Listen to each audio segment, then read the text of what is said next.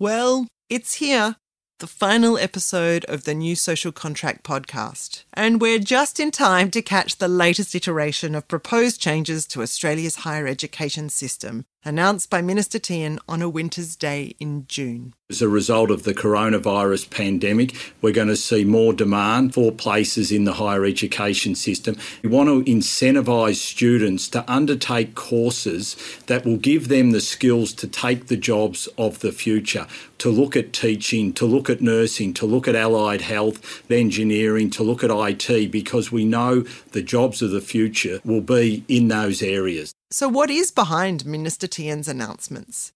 They've been widely criticised as an attack on the humanities, but is this really their main purpose? How might they help us to think through the challenges universities are facing and the ways they might be remade? Today on the New Social Contract, I'm joined by my colleague, Dr Gwilym Croucher, a senior lecturer at the Melbourne Centre for the Study of Higher Education, as we, for the final time, look at how the relationship between universities, the state and the public might be reshaped as we live through the COVID-19 pandemic. In today's episode, we're going to look beyond Minister Tehan's proposals to ask three questions. What is the vision for higher education that lies behind the coalition government's plans? What bigger questions about universities do they raise? And what might be some of the other ways those questions could be answered? We started the New Social Contract podcast back in April of 2020. At the time, we were just entering the depths of the corona pandemic. Divorced from our daily lives, we already knew the impact of this time would have far-reaching effects, but the consequences for higher education in Australia were still unclear. So let's take a look back at where we've been. Universities have not really had to face an ongoing period of stasis or a reduction in demand throughout their history. We're in new territory here. We began by examining the history of the social contract between universities and the public. There have been a number of really profound disruptions within the Australian university system. The Great Depression, the Second World War, and then Reconstruction. We could think of the Dawkins changes, which brought enormous mergers and amalgamations into the system. Then we turned to the more recent past to explore the context of the crisis. They discovered what really was a magic, a money-making machine. You could bring in international students and this would pay for more research. But as we can see now, there was a weakness in this circle.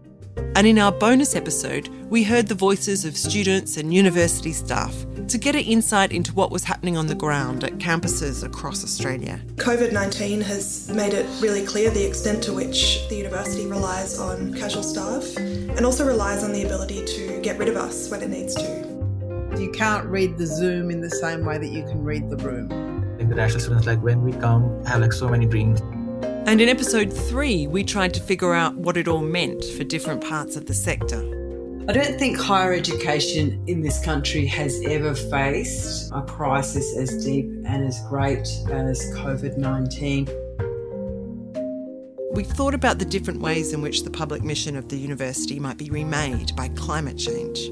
We are at a crossroads. I fear that the default pathway will be returned to the way things were. For me, that actually means that we'd miss a great opportunity to do something different and to leverage off our skills and capacity as a nation to have some leadership that takes us into an Australia that we want to have rather than just by default. And I think in particular that means dealing with climate change. Universities, we have the temporal reach, we have the spatial reach to think across time periods, and we can actually help devise and find and give voice to much more useful ways of thinking about the world and humans' role in it. And how the role of higher education is entangled with the needs of the nation's changing workforce. I don't think anyone can realistically expect to exit a qualification, get a job and stay in that job for their working life. Those days are long gone. Employers have become very content and They're used to be able to get their pick of the underutilised labour markets. They can pick who they want. They keep bleeding on about skill shortages. At the same time, we've seen a huge decline in employers investing in the skills of their workforce. As well as how universities are building a new kind of relationship with the communities they serve. The pursuit of knowledge and the discovery of knowledge is such a valuable resource for society and for community. It always does baffle me a little bit that there isn't much more scaffolded and strong link to translation. Why would you develop that knowledge and then not do everything you can to see it used? We will not return to the old normal once we work our way through this pandemic. And I think we'll see universities partner more effectively and more obviously, because I think in the end, universities will no longer be seen as the single repository or the epicentre for the creation of knowledge. And finally, we heard from two people whose job it is to lead a university and to shape the policy settings in which universities operate.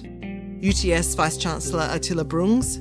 A university is a public institution. We exist solely for public good. What I would like to see is that ethos continue.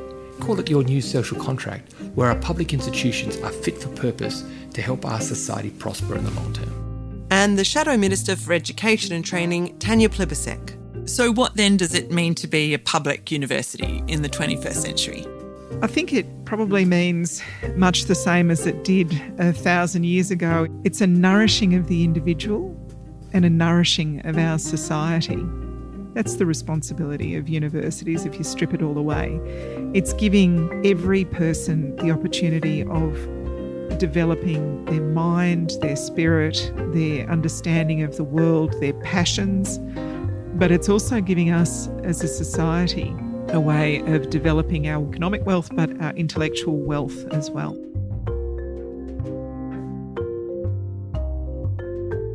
So where does that leave us? With Minister Tehan's proposals for differential student contributions on the table and a plan for research funding yet to be announced, what does it all add up to? Can we discern the outlines of what the current government thinks the relationship between universities, government and the public should be? It's definitely about some students paying more and some students paying less, with the logic that they want to incentivise some areas of study and disincentivise other areas of study.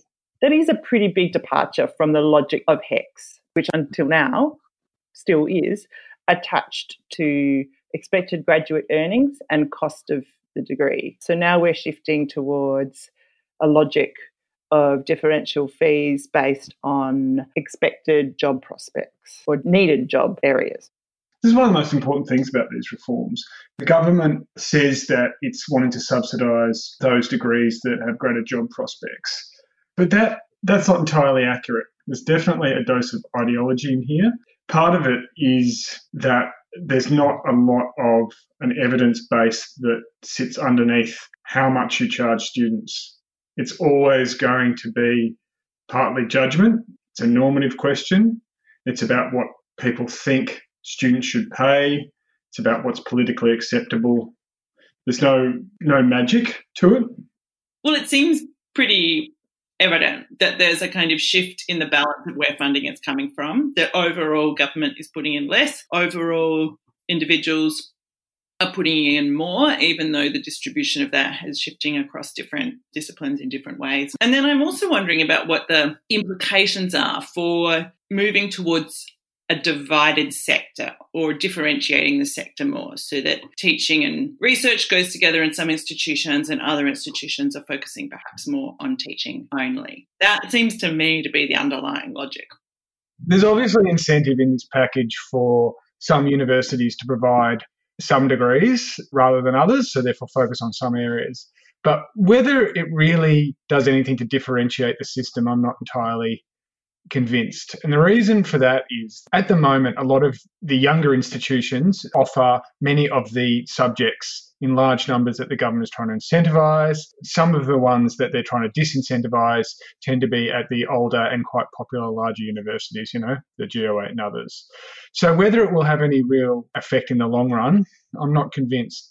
The second really important thing here is to think about how students are going to respond. If students are benefiting from the HECS, the HELP system, which they are, and as it was designed, it was supposed to, and certainly does, mean that students don't face anywhere near as large upfront costs, they don't have to pay fees, then there's nothing to stop them, doing an arts degree. And although, humanities degrees are going to become quite expensive, over the course of a lifetime, the loan terms are pretty good. So these may remain very popular degrees. The other key thing to think about is that the amount that any university receives from an arts student, assuming that they do all arts subjects during their degree, will actually increase. The student contribution is the reason for that. And although the direct government subsidy is reducing, then the net is greater. So there's really an incentive for universities to offer these degrees. We've had a lot of attention in the media to the rising cost of certain degrees, including the humanities, and then this question of whether or not it will affect student behaviour. But buried in those documents that were released on the Minister's website were also measures around regional support and Indigenous support. Do you think that's going to be enough to get it across the line in terms of the Senate? It certainly will help. As we know, the politics of higher education in Australia is very much tied to the politics of support for the regions, rightly so in many ways. Some of the regional measures are some of the most important because they constrain the number of new Commonwealth-supported places that will be offered to universities in the cities compared to those regional institutions. Many of the regional institutions have been ones that have been most affected by the downtown and international students. So perhaps this is one way that they can have a bit more certainty. Minister Tehan's proposals draw attention to several questions about universities that often go unstated. I asked Gwil what he thought lay behind the plans, what concepts they took for granted, and what remained unchanged. The one glaring omission, the elephant in the room, is that this doesn't directly provide any support for a downturn in the international market as we're seeing now. It doesn't help universities restructure, transition from the fallout from that. That's actually really important, isn't it? It would be easy to look at these reforms and kind of get lost in them on their own terms, but they're not really attending to the kind of broader context in which COVID is playing out. Absolutely. They don't really do anything for adjusting how the research system is funded in Australia, and that's a huge part of it. Well, that's exactly it, isn't it? I mean, they leave out research, or more to the point, they remove it. I mean, at the moment, the Commonwealth Government subsidy for each student includes an amount that universities put towards the research component of most academic jobs, right? It's often called 40-40-20, 40 teaching, 40 research and 20 of service and administration, recognising that teaching and research go together. But in aligning the total teaching funding that universities receive for each student with the cost of providing that teaching, don't these proposals in effect abolish that general research funding? Do you see this as a wedge being driven between teaching and research funding? This is the question. Should universities be provided very separate money for research projects, or should they just be given an amount and expected to, give it to their teaching and research efforts? It's becoming clearer and clearer that, the government probably interested in having quite separate teaching and research funding. The government is not the only ones interested in that. There will be certain universities that are also interested in that. When we talk about teaching and research as if they're very different activities, and in many ways, of course, they are, but they also do often inform each other. When somebody is preparing a lecture or, thinking about how they're going to teach students, they can also be thinking about research. When we talk about research funding, what we're really talking about is funding for people to do something, right? It's funding for time. So it's, what people spend their time on. But what I'm hearing you saying is that it's always going to be connected. What's at stake is the nature of that connection, how much time is allocated to individuals, how feasible it is in a kind of work plan, and what the reward system is maybe, what the status mechanisms are. Yeah, and it's hard to get around the importance of the issue of status. Do people want to research because they want to research, or do people want to research because they feel they have to research? Another of the chestnuts buried in the pile of Tehan's announcements was the notion of a kind of teaching-only college. Does it matter what we call our institutions? It might matter to Australians, but it doesn't necessarily matter to other people around the world. Internationally, the term university is used for all sorts of institutions. So while we might have a particular idea, or at least people in Australia think they have a particular idea of what constitutes a university, that's not necessarily universal. So why have we become attached to that term? This probably goes back to the changes that happened during the Dawkins period, because institutions then that were called a number of different things, schools, colleges, were given the choice about whether they wanted to be called a university, and they all decided to become universities.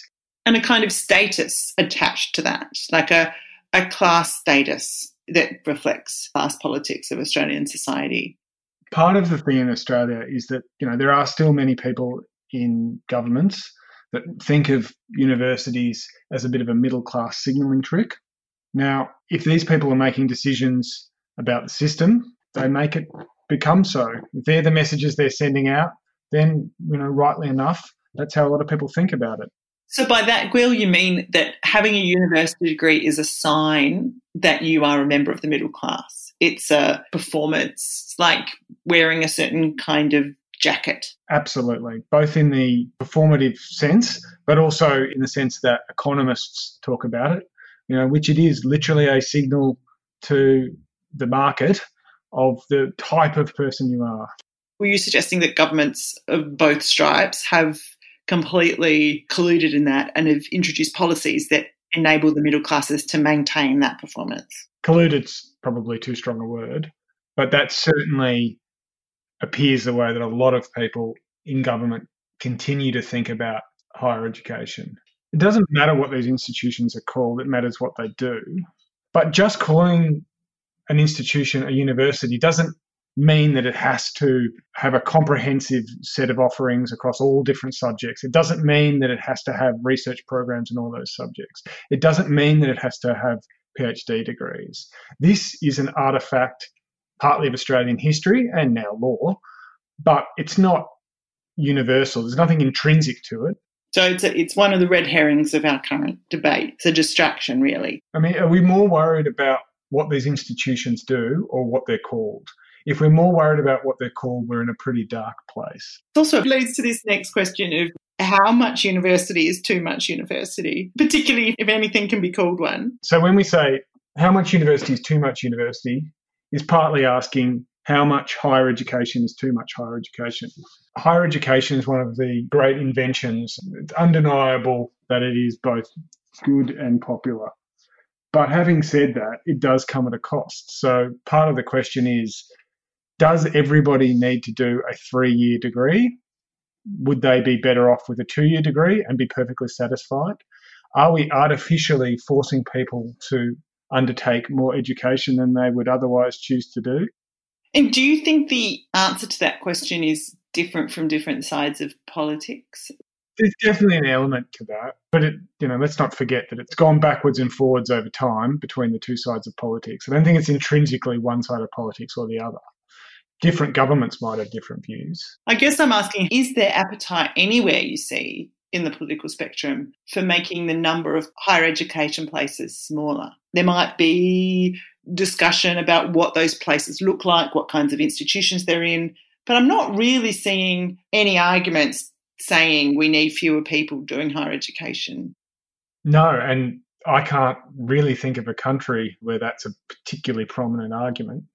There's obviously got to be a limit to how much education we can fund as a society. While people are in higher education, they're out of the workforce. It's a hugely expensive exercise for any society to fund.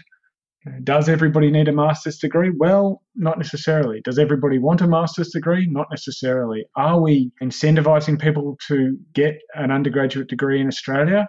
Well, we are. In many ways, it is easier to sign up to a 3-year bachelor degree than it is to undertake some, shorter courses, especially some of vocational courses where you may face higher upfront costs. And a lot of the messages we're getting both from inside universities and also policymakers is that is changing. There is definitely efforts, and it's not just this government, it's from a number of quarters, to try and break that status prestige, which is that university will always be better. Well, it won't necessarily always be better. And that's not the way that many countries think about it. There are many countries where what we in Australia call vocational education is just as prestigious in many ways as university education. They're different. Yeah, and I think it's really useful to think about how that happened in Australia. If you think about the sort of diversity of knowledge institutions in Australia in the 19th century and first half of the 20th century, there were many. They included working men's clubs, they included Athenaeum societies, they included the Linnaean Society, they included technical secondary schools, they obviously included the Institutes of Technology, pharmacy colleges, a whole set of professional-run teaching provision, and a lot of kind of on-the-ground research that was done in private or in the workplace. That sort of really diverse ecology of knowledge has kind of come to be monopolised in many ways. The university drew a lot of those bodies into itself and came to have a monopoly over the credentialisation of knowledge in the second part of the 20th century. And it's benefited enormously from that. Our societies in some ways have benefited. But it is the story of a second part of the 20th century. And I guess what we're seeing is the possibility that that monopoly might be broken up. And it's a monopoly, like a lot of monopolies, that has come at a pretty high cost, especially because the universities are quite path dependent. They travel in a certain way and it becomes very hard to change what they do. And it also becomes hard to change the way we think about it. Are there limits on what universities can and should do? Is something lost when we look to universities and we want them to be pseudo-states, really? Universities do a lot of things, but that doesn't mean that they're everything factories. They might have a role in doing things like, supporting economic growth through providing graduates, through providing research, but that doesn't mean that they should have the sole responsibility for economic growth in any country. It's even the same with research. They've obviously got a critical role to play in the nation's research effort, but they are not the only people that are contributing to that research effort. Unless we've got some really clear boundaries around what we want the institutions to do, and most importantly not do, then we run into the trap where we ask them to do everything which they cannot do, and then we damn them for it. So what can we take from that when we're thinking about international versus domestic students in Australian universities? The first question we have to ask is, are we treating every student the same? Is a student a student a student? And that's not straightforward. The reason that we provide benefits to Australian students, that's because they're citizens. There's a whole series of reasons for that. It's about, rights. It's about the fact that, they're part of communities that have contributed to the building of these institutions.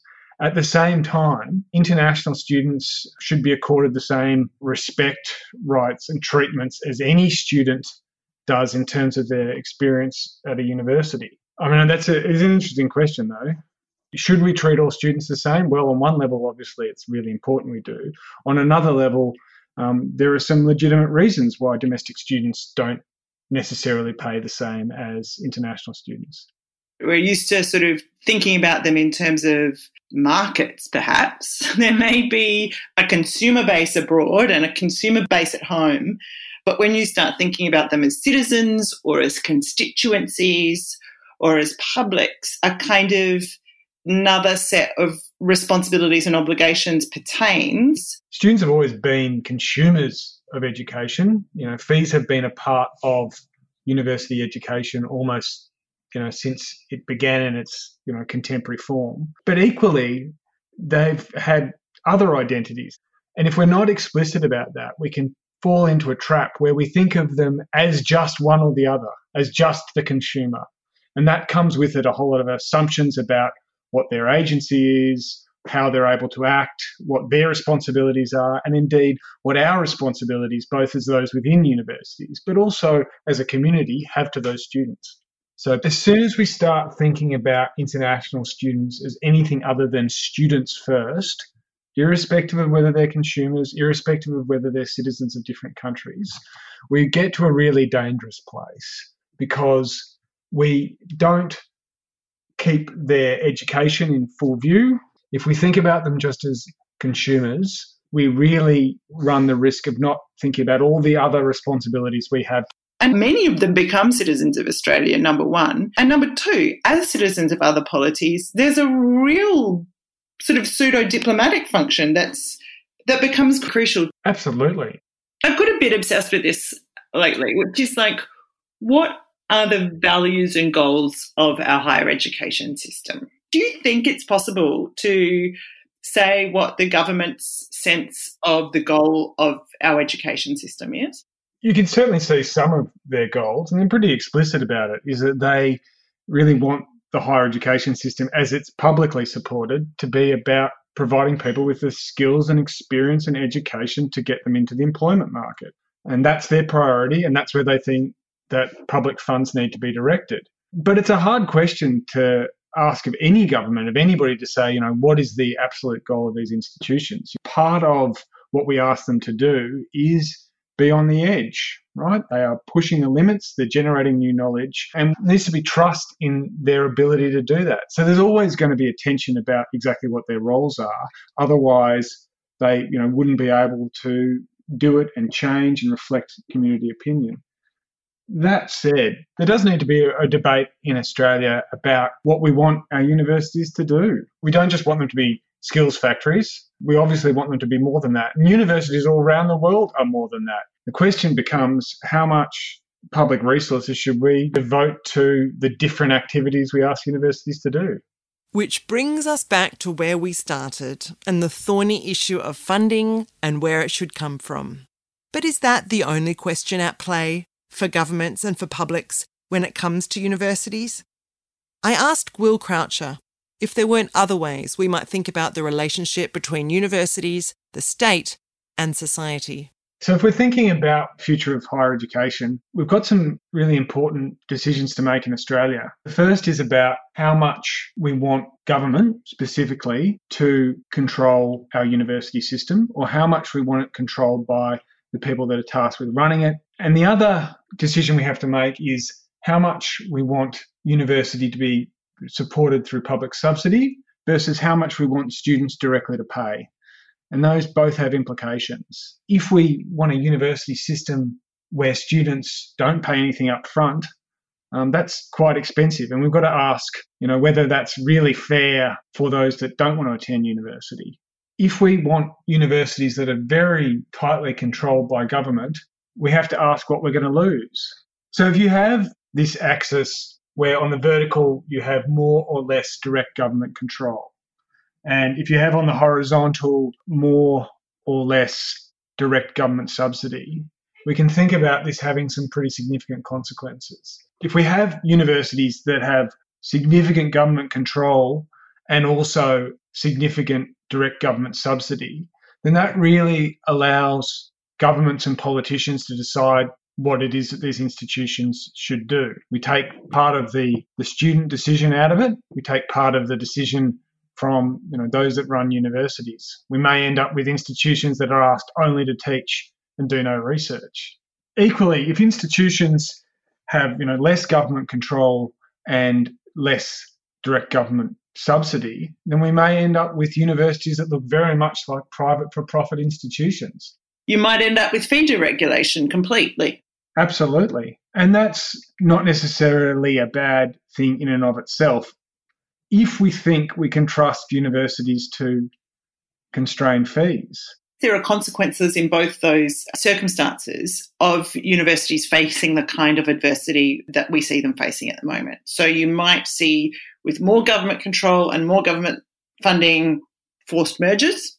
And I guess with less government control and less direct public revenue, you might see institutions being allowed to collapse by government. So which doesn't strike me as a particular good. So what about more student contribution and more government control? What would that look like?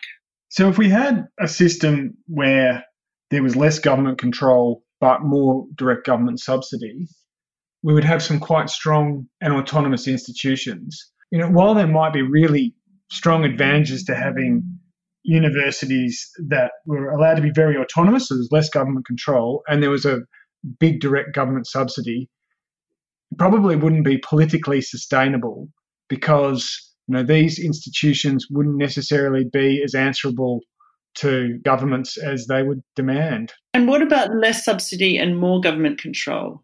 In some ways, that is a system that Australia has been moving towards over time. As fees get higher and higher, we'll have to see what the limit of that is. But it does put universities and government in a very difficult position because where students are directly paying quite high fees, then they start to think differently about their education and what they demand of it. And it's, may have expectations that can't be met. It's not as simple as having institutions that are fully government funded and that are completely autonomous without any government control.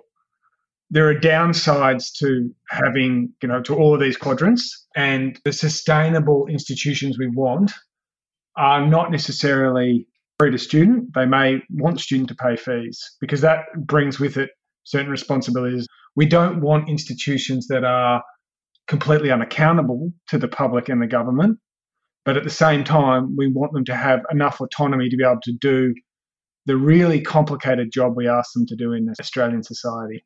Key there then is thinking about who gets to set the settings. That's the role of policymakers and our politicians. But there have been different ways that governance structure has been organised across the history of the 20th century in Australia and elsewhere. There was a time when there was a thing called the Universities Grants Commission and governments made allocations to it, and then it decided how those funds were distributed. And it didn't do so through competition or through a pseudo market. It did so by a set of visits to institutions. And so the University Grants Commission, as you point out in the UK, was like the Australian Universities Commission here, and that was very much a negotiation between universities and the bodies about what they would offer. That was arm's length from ministerial control. They were there to have a whole view of the system, and they were one step removed from the minister. Now, this doesn't mean that they always operated perfectly, but it's a very different model than having a minister directly deciding where to allocate funding to universities. And it's a very different model than universities competing amongst themselves to meet terms set by the minister. It's thinking about the system much more holistically. Having universities competing assumes that we can have a market that can operate efficiently. I want to challenge this notion of competition a little bit because it brings with it a sort of logic of growth and extracting value at some level, and that you can extract more and more value either from individuals or from a kind of system that's maximised in some way. And I just wonder if that is the end that we really need to be shooting for. When you take out the kind of logic of competition, you get perhaps a logic of service, and you can still argue about who should be served and what the priorities around that are.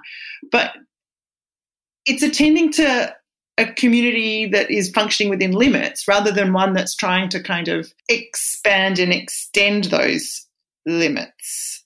It's bringing me back here to this goal that if our point is to enlarge people's capabilities to be healthy, empowered and creative within certain environmental limits, then competition is not a necessary or even ideal way to achieve that goal. This is also surely about priorities as well.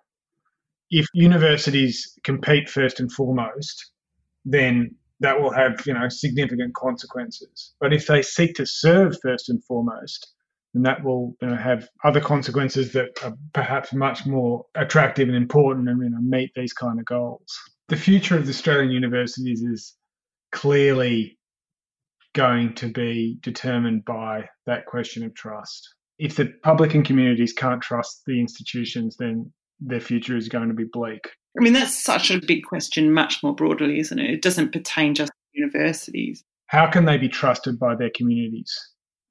Who are their communities? Well, their communities are their students, their potential students, their local, city, town, region, their nation. But all of those communities have to have a say, and they all have to be balanced. The thing is having a say, right? I mean, nominally they do all have a say, but some of them have a much louder microphone than others and much deeper pockets than others. And one of the publics we're talking about is industry, it's employers, but they're resourced to speak in a way that those who sit outside the structures that enable people to lobby are just not. And so balancing those different voices of the public, is there a sense in which we can't just leave that up to the free flow of competition in the market? I mean, who should get to set the settings of higher education? One of the most important things about the Australian Universities Commission and its later forms was that it could be an advocate for all the different communities that the universities were to serve. Now, these bodies were able to balance off the different interests and communities that the universities were there to serve. And there's a strong argument for creating a body that can really be an advocate for all the different communities. It's really generative, that idea. What would it look like to have a kind of Australian Universities Commission that had a consultative body or even a governing body that had on it representatives of the different constituencies of the public that might be selected by random ballot, like jury service? I mean, this is a kind of way of thinking about how you embed institutions in society in a way we kind of haven't really seen. What we hear in public is a lot of kind of twiddling of these knobs of government subsidy or government control. But when you rethink what the settings are and how they're governed and who gets a say, then perhaps the whole thing looks different. Yeah, so the key thing here is that if we're looking for explicit missions, the explicit mission is to balance off the different interests of the communities. And you need to do that in a really structured way. Things like citizens' assemblies and other forms of, deliberative, democratic action rely on really structured forms of communication to make sure that everybody's voice can be heard. Is this a viable way we might govern the public in Australia, and particularly public education? Structured ways that you can make sure that voices are heard is really important in any public activity and super important for public institutions. I feel like we've travelled a long way here, but we've arrived at a place that is fundamentally about thinking through how you determine what the good is for whom. And the reason that we've ended up in that place is because there's not a right answer to how much students pay. It really comes down to what serves the different communities and what those different communities want. And let's not underestimate how big a revolution that is, because that sentence you just said, it didn't use a market sort of set of metaphors. It used an embedded and citizenship set of metaphors. And I think those are some of the concepts that are lacking from our public discussion about universities. They're absolutely there because these are all political framings, but they're not articulated. They're not drawn up to the surface. How do we get there? How do we get to a place where we get the governance right? What's the mechanism? What's the theory of change to bringing about governance change? So I guess it's beholden on all of us in universities to advocate for them as institutions that should be owned by the Australian and other publics.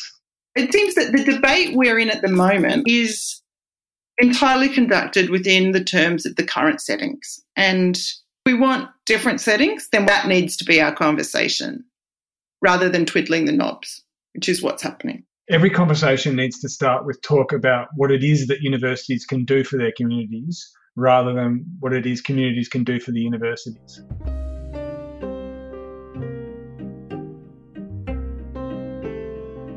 It might be hard to look beyond the immediate crisis confronting universities at the moment.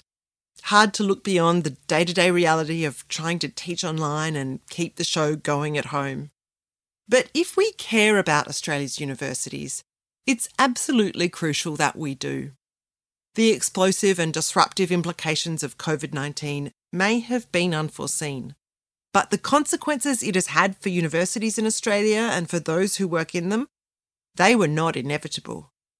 They are being shaped by active decisions taken by governments and university leaders, who in turn are influenced by lobbying from different interest groups who are pursuing agendas laid out long before we'd ever heard of the virus. The settings we are being presented with now are not the only alternatives available. This is not the end of the story. This country is our common home.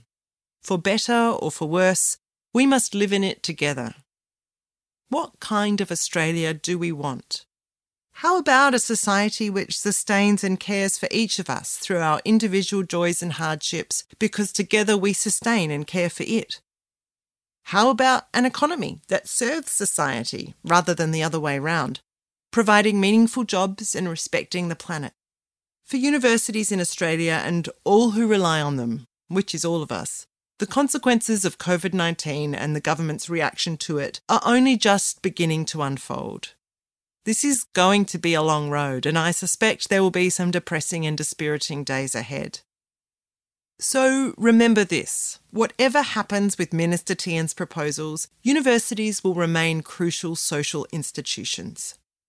And the conversation about what they should be and who they should serve in these our times is not one that will end with the latest round of proposals. In fact, it's a conversation that's been going on ever since the university began. This is the final episode in this series, but it won't be the last you hear from me, so don't delete the new social contract from your iDevice just yet. If you've been here for the whole ride, thank you, and please take a minute to rate or review us on Apple Podcasts. If you've just joined, well, welcome. There are 8 other episodes for you to enjoy. Launching and producing this series from the midst of lockdown has been a mammoth undertaking, and I would like to sincerely thank all the New Social Contract podcast guests and contributors. Thanks also go to our media partner, The Conversation, and all our Conversation article collaborators. You can read each of the linked articles on the Conversation website. And most of all, thanks go to the New Social Contract podcast team. They've all been working remotely, and believe it or not, some of them have not even met. Behind each episode are late nights and multiple takes and patient re-scriptings that are a testimony to their talent, hard work, and craft. The New Social Contract was made by Impact Studios, an audio production house at the University of Technology, Sydney, that combines audio storytelling with academic research. Thanks to Impact Studios executive producer Emma Lancaster, Impact Studios digital communications manager Ben Vozzo, audio producer Alison Chan, journalist and researcher Kathy Marks, and sound engineer Adrian Walton. I'm your host Tamson Pietsch. Thanks for joining me, and thanks for listening to The New Social Contract. Although the series is ending, you can continue the conversation on Twitter. Follow us at TNSCpod or send us an email to let us know what you think. Email impactstudios@uts.edu.au. The New Social Contract is a podcast series made by Impact Studios at the University of Technology, Sydney. The production team live on the lands of the Gadigal people of the Eora Nation, whose lands were never ceded.